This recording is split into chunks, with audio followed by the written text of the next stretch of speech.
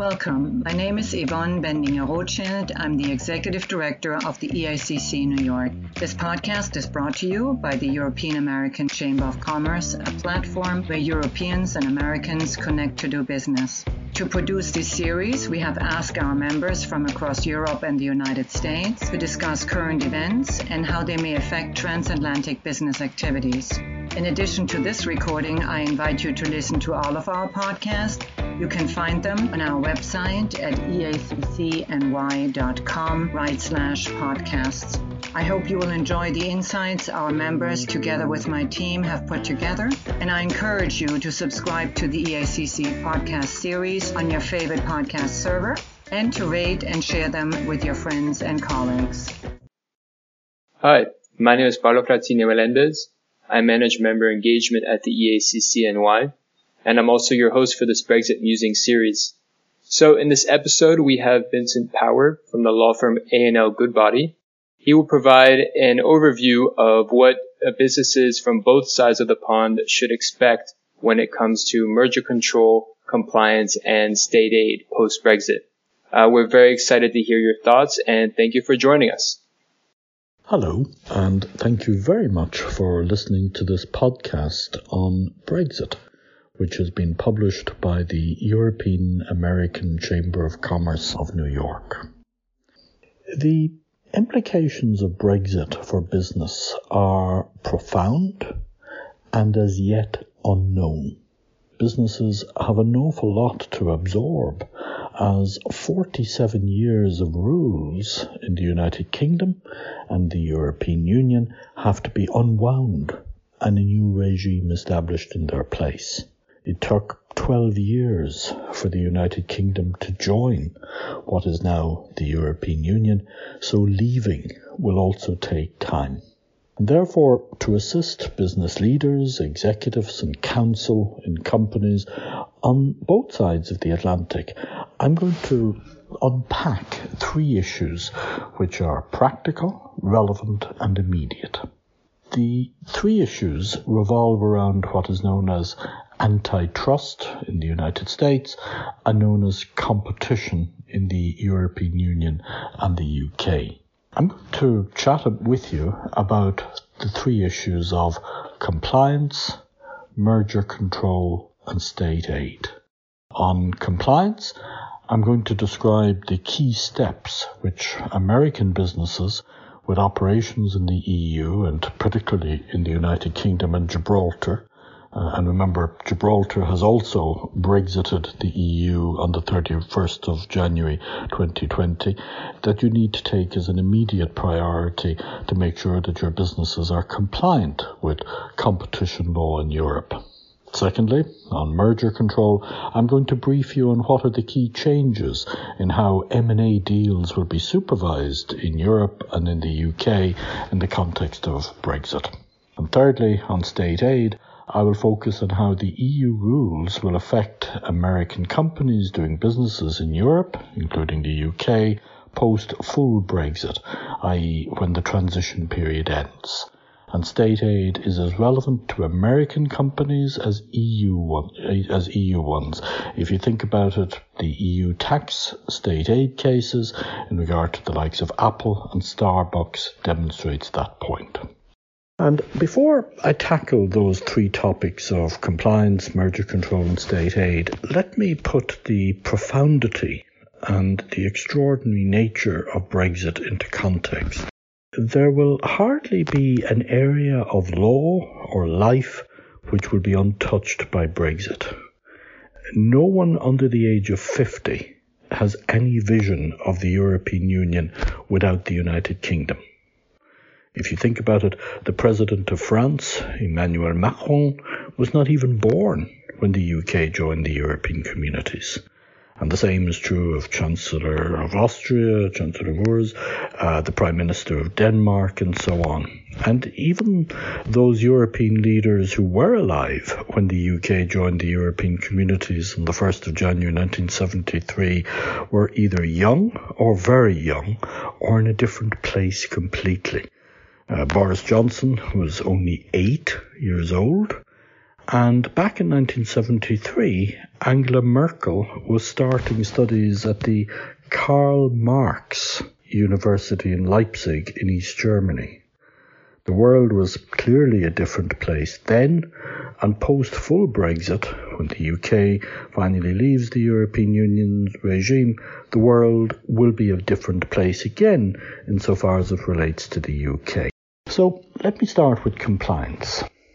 If you are an American business with a single compliance program for Europe, then you need to add a UK chapter and to amend the EU one to deal with Brexit. The UK is no longer part of the EU, and with full Brexit there are several implications, and let me run through those for you. Competition investigations, which were conducted by the EU only, could now be conducted not only by the EU, but also by the UK. That means that American businesses will have duplicate investigations on their hands. Not everything investigated by one will be investigated by the other, but there's a high probability now that they will both investigate the same matter. And businesses don't like that degree of uncertainty, but that's one of the consequences of Brexit, i.e. double investigations. Secondly, while there is usually no personal liability for executives for breaches of EU competition law, like there is in US antitrust law and the competition laws of many EU member states, there could now be personal liability under UK competition law for the same matter which is being investigated by the EU. Thirdly, compliance programs should cover both the EU and the UK aspects. That will mean extra compliance costs, and it could mean different regimes and different outcomes for the same issue. So, for example, if the EU and the UK both investigate something, there could actually be a different outcome. Speaking of investigations, if a business is looking for leniency or immunity at the EU level for, say, past or indeed ongoing breaches of competition law, then those businesses should also consider filing an application in the UK, because there could be exposure under both jurisdictions. Something rather intriguing is that the European Commission has an established history of dawn raiding businesses right across the EU. Investigators arrive unannounced and they go through the books and records and computers and files and so on of companies to uncover evidence of breaches of competition law. And the European Commission will, generally speaking, no longer be able to conduct dawn raids in the UK, so you may well find that US businesses in the remaining 27 member states of the EU could be dawn raided so as to tap into the computer systems so as to uncover breaches of EU law in the UK. So finally, on compliance, Brexit will mean for American businesses having to cope with two regimes, possibly two investigations, certainly two sets of rules, and even two possible outcomes.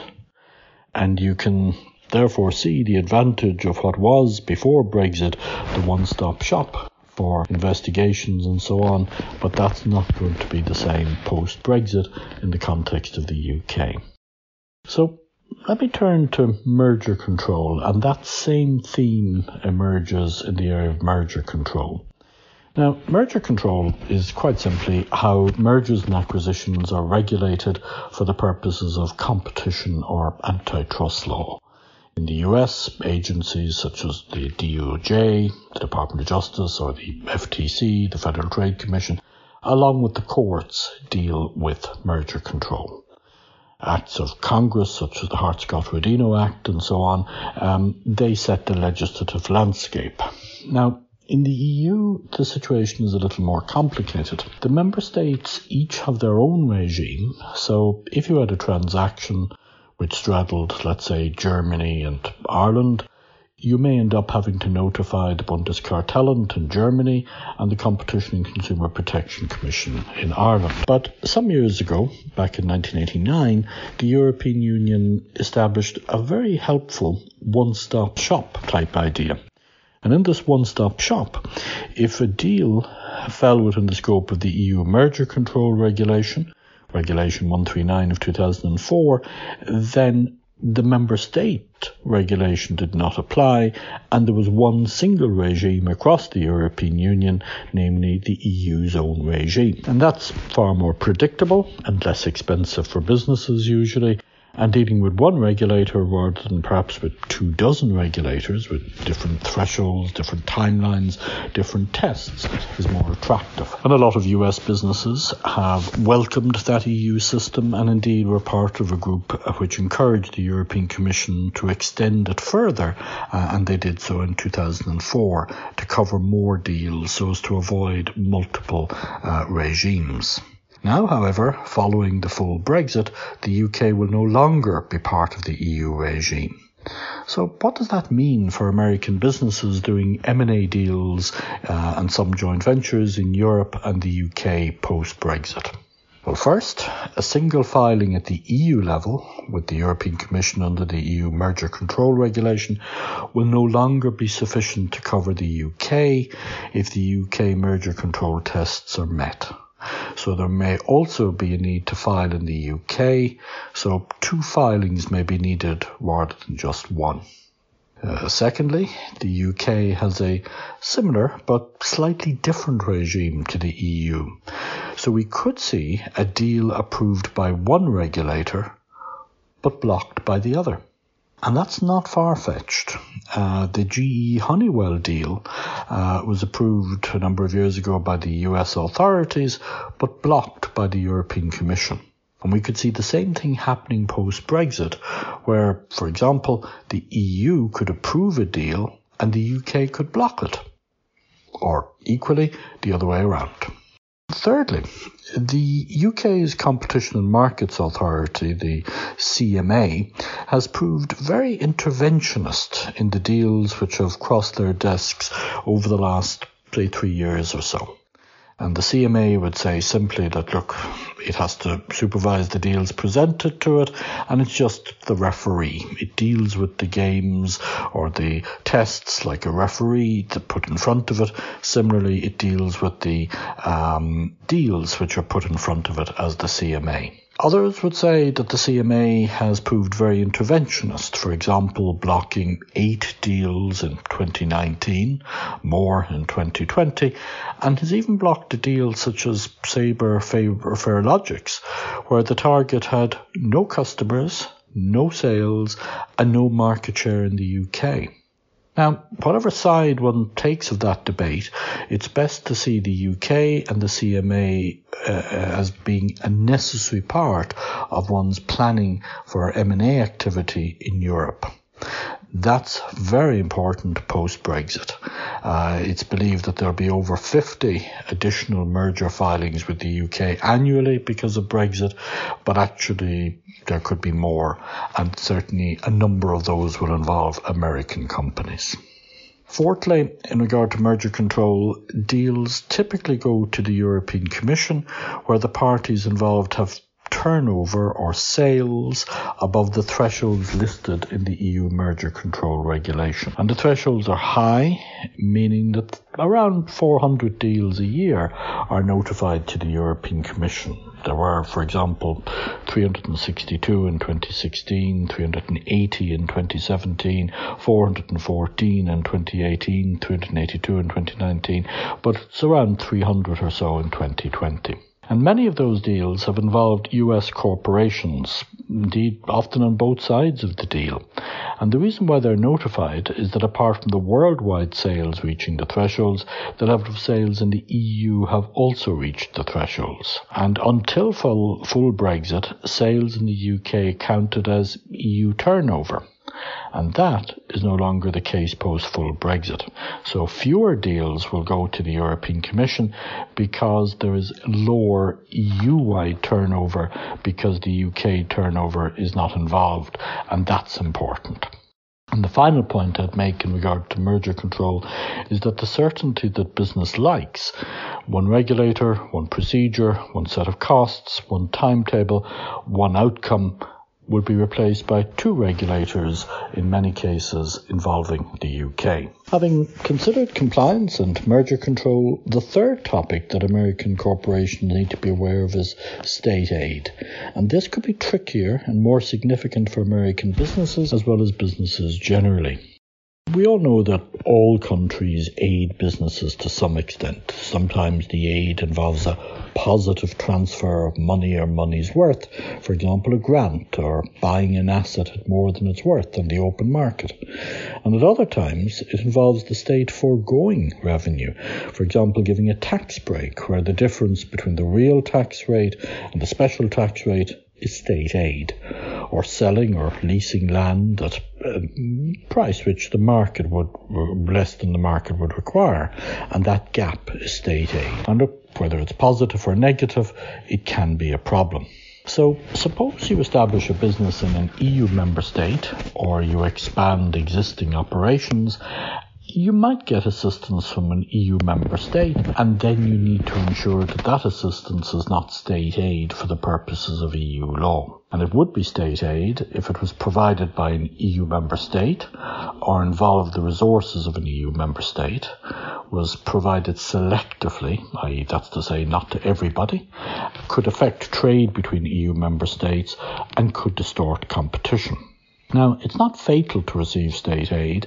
The aid could be approved individually by the European Commission if the member state involved notifies it and the European Commission feels that it falls within the criteria, or it could benefit from an automatic clearance under the treaty under a block exemption.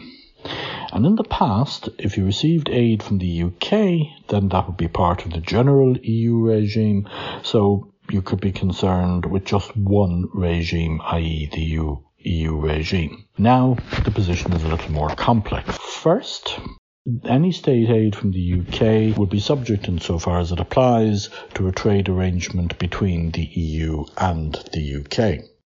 Secondly, any state aid involving Northern Ireland has its own regime under the Protocol on Ireland and Northern Ireland under the Withdrawal Agreement.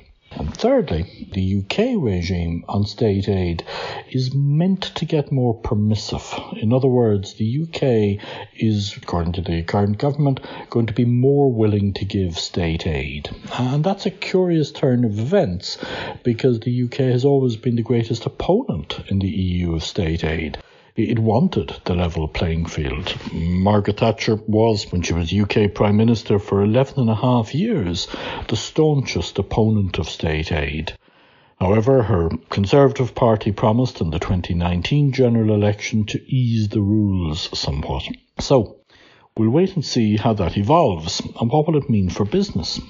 Well, if you get aid from the UK, that does not mean that you will escape necessarily the scrutiny of EU control regimes.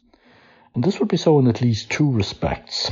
First, by reason of the Protocol on Ireland and Northern Ireland, the UK would be required to comply with the UK state aid rules wherever an UK measure potentially affects trade between Northern Ireland and the EU.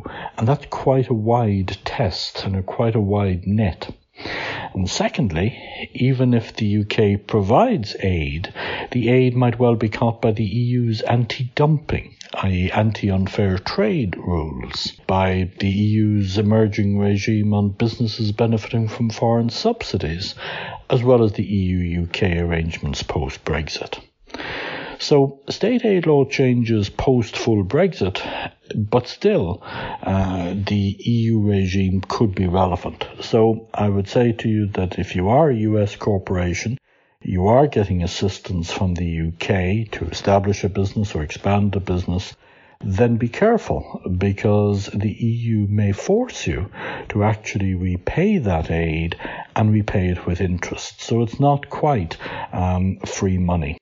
So, these are just 3 of the ways in which Brexit will impact on businesses on both sides of the Atlantic, in terms of compliance, in terms of merger control, and state aid. And while the European Union has said goodbye formally to the UK, the regime which has been agreed between the UK and the EU has almost left like a cookie in the UK computer.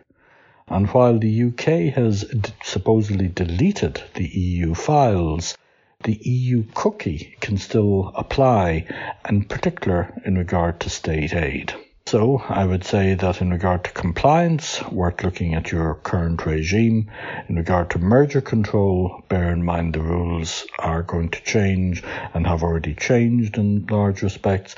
And also in state aid, the rules may never have actually quite gone away. It's true to say that the full implications of Brexit will take a long time to unravel, but hopefully this overview will help you plot what you need to do in terms of compliance, what you need to watch out for in terms of merger control, and what you need to monitor in terms of state aid. Thank you very much indeed. Thank you, Vincent. That concludes this episode with Vincent Power from A&L Goodbody. We hope that you enjoyed this Brexit Musing episode and stay tuned for the next one. Take care. Thank you for joining us for this podcast from the European American Chamber of Commerce, New York. Please remember to subscribe and rate this episode, and be sure to check out the complete list of recordings on our website at eaccny.com/podcasts. If you have any thoughts or comments about this series, we would love to hear from you. Feel free to reach out to us at membership@eaccny.com to learn more about our work, how to get involved, and how to join our transatlantic network.